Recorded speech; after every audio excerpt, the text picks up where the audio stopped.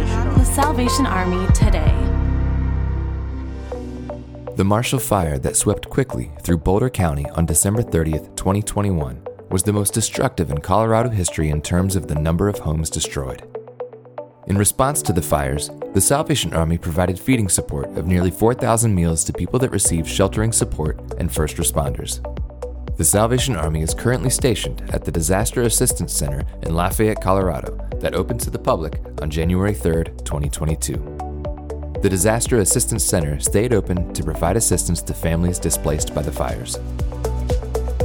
If you wish to help the Salvation Army's continued efforts supporting those affected by the fires, we highly encourage you to make a monetary donation.